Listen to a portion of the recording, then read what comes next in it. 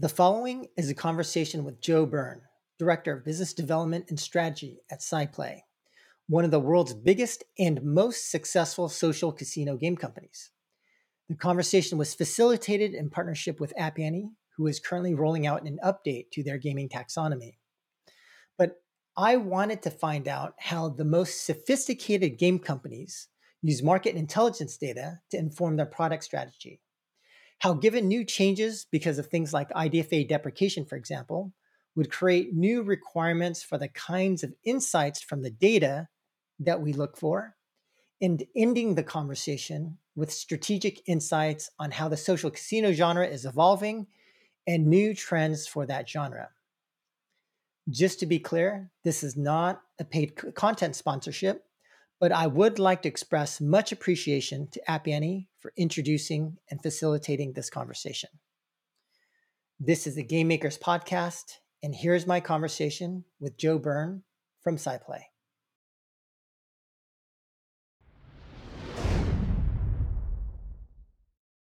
Hello, everyone. We're here today with Joe Byrne, Director of Business Development and Strategy at SciPlay. Very excited to be talking with you, Joe. And we are here today to talk about the social casino genre, how it's evolving, and how App Annie data can be used to inform strategy and decision making. But before we jump into some additional questions, Joe, I thought we could start by having you talk a little bit about yourself and your role at SciPlay. Yeah, absolutely. Thanks for having me. Really excited to be here. As you mentioned, I'm the Director of Business Development and Strategy here at SciPlay. That takes a number of different initiatives, but generally speaking, kind of any corporate strategy projects that we might undertake comes through me in some form. I also handle all of our partner relations, so with folks like App Annie, but also like our platform like Google and Apple. And a lot of my role hinges on M&A evaluation and leading that process as well. Right. And so I thought as a first question, we could talk about maybe your use of App Annie data in social casino. Could you talk about maybe some of the key applications or how you're using the data today? Yeah, for sure. From my perspective, personally, as I said, a lot of my role is in the M&A space and evaluating different opportunities. And so the kind of taxonomy and game IQ that App Annie provides has made it super simple for me and some of my colleagues to go in quickly and say, okay, what is the size of, let's say, the card genre, for example, or the board genre, or solitaire, things like that. And what are the top players in that market, and how concentrated the revenues are and the downloads are. Is it dominated by a few top players? Is it very fragmented? All those sort of things, we can kind of get a very quick view of through the game IQ and taxonomy reports. Our teams use it looking more internally. So our game teams and our product teams in particular are looking more at, how their title is performing against some other competitors, looking at the annotations on the graph and saying, okay, this competitor did a release on this date. Look what happened to their revenue or their downloads. What are they doing? Kind of that competitive intelligence type aspect. And then, of course, we have a lot of our UA folks that are looking more in ASO and keywords and creatives and things like that. So, we have a number of different use cases throughout our organization, kind of depending on what discipline you sit in. Right. I kind of agree with you in terms of like when we look at some of the changes that App Annie has been making at the genre and subgenre level, like that additional layer of granularity for me makes it a lot more useful because you're getting much more specific competitive sets. Yeah, no question. And I thought the other thing we could talk about was one of the things that App Annie has been trying to do, and one of the reasons why they talked to me was to try and determine how to make the App Annie data more actionable.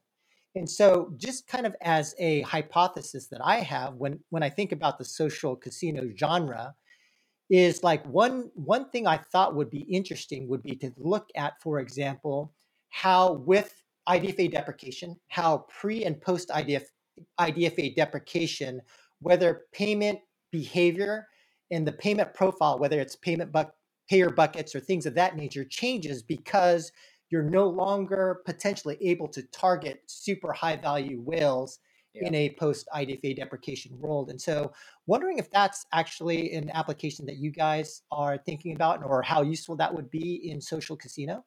Yeah, no question. I mean, you bring up a great point with IDFA and iOS 14.5. I mean, it's a huge shift in the industry. To be honest, we're still figuring out the long-term effects of it. We've done some testing and of course have a little bit of idea, but it's still pretty early in the stages. And so we would take a lot of that data to make kind of informed decisions on, you referenced it a little bit, Joe, on pre and post and how potential player and payer behaviors have changed. And so, for Right. example, we might see post IDFA deprecation, there was a lot more spenders, but at a lower level, for example. So Right. our transaction size has decreased, and then we can take that data to our product teams and say, okay, what are some features that we can develop that we can spec out to target that area to improve our average transaction size, for example, or improve our sessions per day, or number of transactions per user, things like that. And so I think that data, could be super actionable, particularly for our product teams. As they think about their roadmap going forward in this post IDFA world. Right. Okay, great. And besides like whether it's IDFA deprecation related or not, are there other things that you guys are thinking about with respect to the usage of the data in terms of making it more actionable? Yeah, absolutely. I mentioned kind of a little bit about our product teams and looking at that kind of competitive analysis. What are some of the top players doing, and how does that differ from Oh, what we right, right. have in the game? Yeah. And we take that, and we can set up dashboards and alerts and things like that, which is a great way to kind of keep your finger on the pulse of what's happening competitively. But that data, generally outward looking, is something that our product teams take and review where these new changes in our competitors took hold. Is it a geographic boost? Is it a download boost? Is it a revenue boost?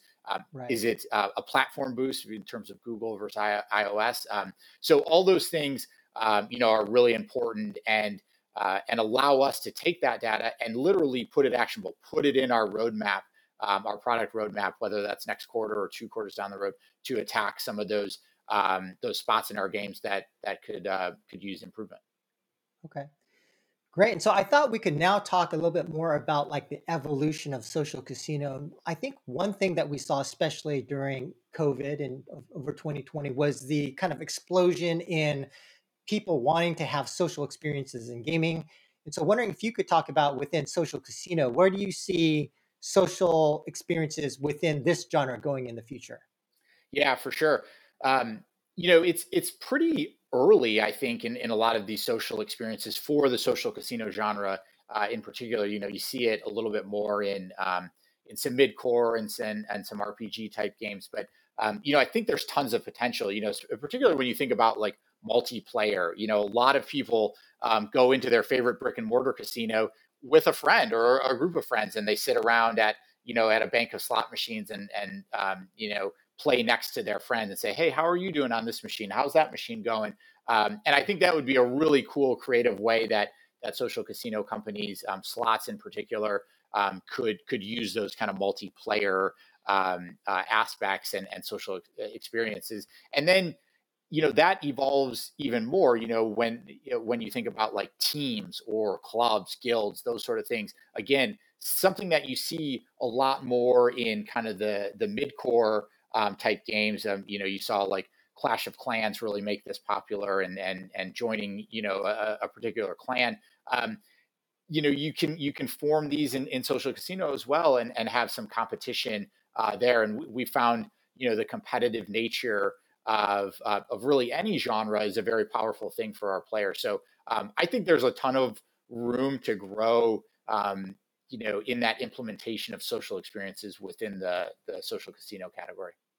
Got it. And maybe just as a last question, like we're starting to see the integration of meta features in social casino, and wondering if you could speak to this trend in particular, whether you think it continues and grows, or what do you generally expect to see along those lines?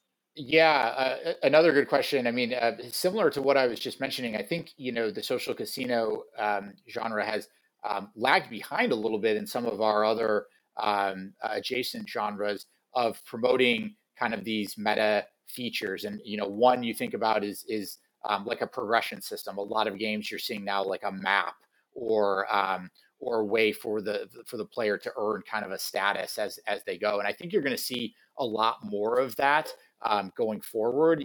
Just if you think about in the casino space in particular, maybe you go into a casino and you win at a slot machine and you get to build a casino, and then you get to own another casino, and you kind of think about this almost builder mechanic that's super popular in other games like Gardenscapes and Homescapes, kind of in the more casual space. So I think there's a lot of ways that you really can create those meta features within casino that we haven't seen yet. I know even thinking about live operations, that was something that the social casino industry was pretty new to just 3, 4, maybe 5 years ago, but had really taken hold in some other genres. I think that's kind of the precursor to more of these meta progression and storyline type implementations that I think will be really successful in the social casino genre. All right, Joe Byrne, thank you very much for your time. There we have it. Joe Byrne from SciPlay. Thank you very much for your time and insights. Thanks for having me.